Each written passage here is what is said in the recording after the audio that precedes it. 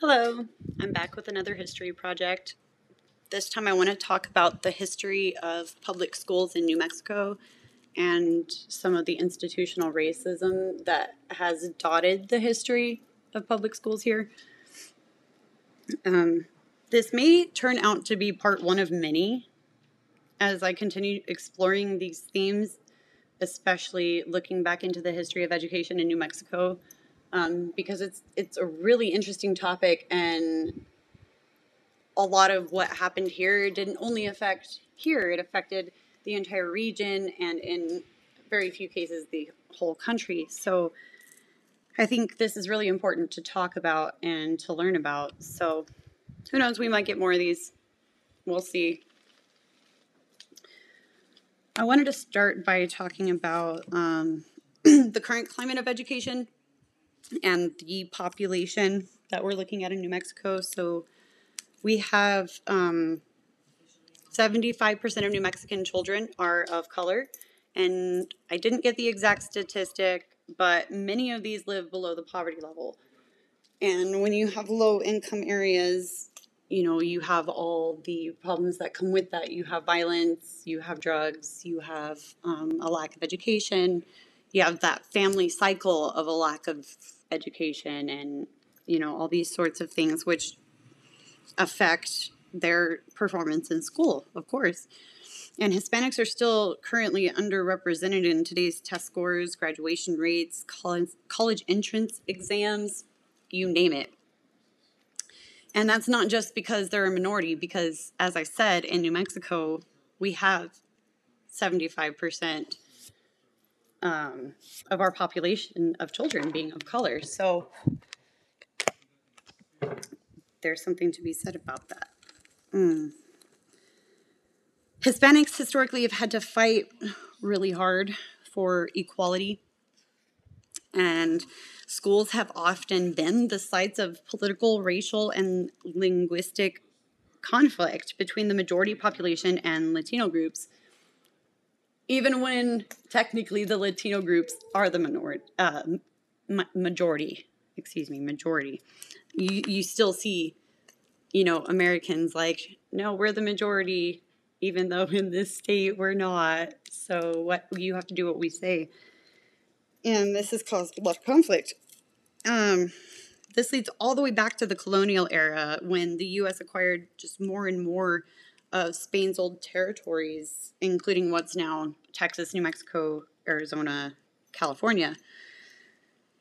And so when the Spanish were settling the area, they had a couple of presidios that were dotting the landscape, and they were little forts that they used to teach the children of those who were in the Spanish army and those who were settling in the area. And from there, they forced education on the indigenous people. And so they were already forcing the indigenous people to assimilate all the way until about 1680. And that's when we saw the Pueblo Revolt and all the peoples rise up and basically say, look, we already had our religion, we already had our way of life before you came around, and we'd like to go back to that. So moving on. Mexico's independence from Spain changed a lot of this, as well as, the U.S. acquiring these territories. In the 18th and 19th century, most education was done informally in the home, although we do have records of people paying others to teach their children and books being shared amongst the community and things like this. There's also record showing that reading was taught before writing, and so it stands to reason that one who could sign their name could also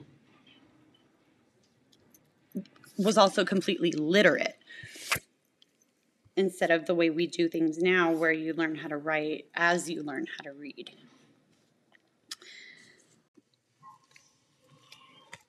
all of this was done in Spanish. Now,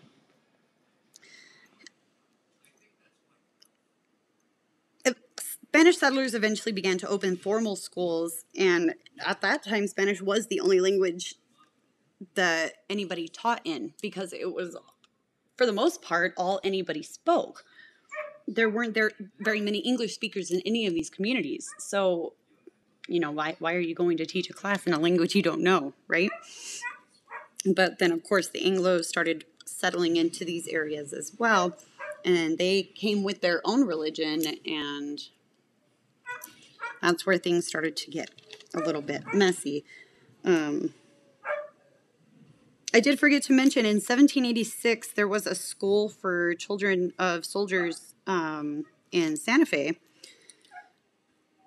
and only 3 teachers were on record in New Mexico in 1790. But then between 1808 and 1820, more and more public schools began to open. But education was primarily for men. The teachers, the students, everybody in the environment was primarily male.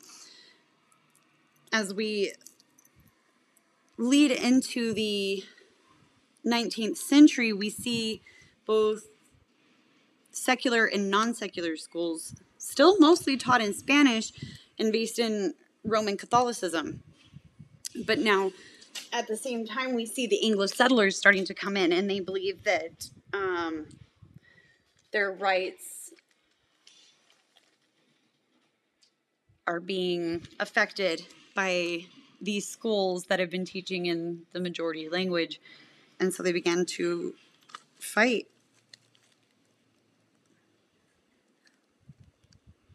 to have the schools teach in English instead of Spanish.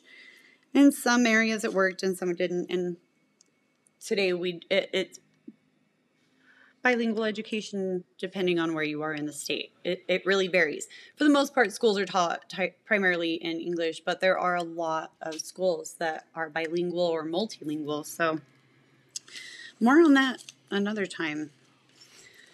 Mexico's independence from Spain changed a lot in the country, and especially when it comes to educational reform. And at the same time, Texas was seeing their freedom from Mexico, and they're condemning Mexico for the lack of public schools, all while incapable of opening their own schools due to their economy and other issues that they were having at that time. So in 1891, we saw the passing of a public education bill for the creation of statewide schools. And in 1898, Ferguson firmly established public school in the New Mexico Territory. So by 1898, we have a set kind of guideline for opening public schools in New Mexico.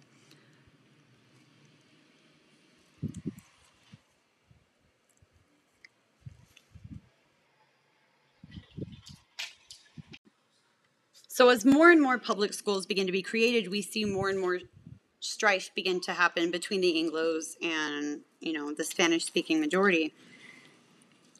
And public schools were beginning to be seen as vehicles of Americanization, where, schools' purposes were seen as to assimilate immigrants into the American culture. Anglo parents, though, didn't want their kids to be taught in the same schools with the, quote, dirty Mexicans, which is sadly a sentiment that we still hear echoed today. White parents really wanted these schools to be segregated, and in a lot of places they did succeed.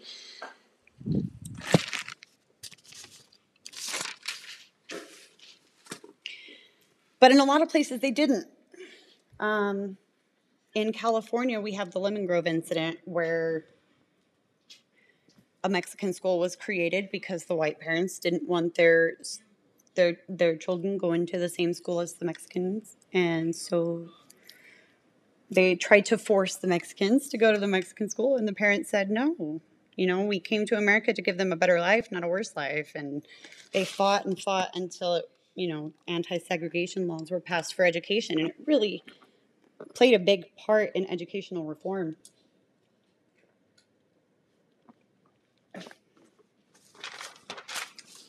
Now, this was really poorly put together this time.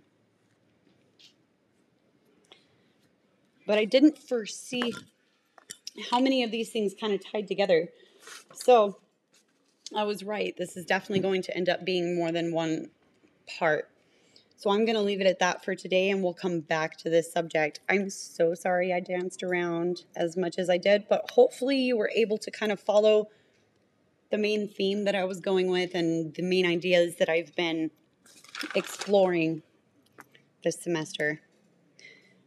Thanks for listening.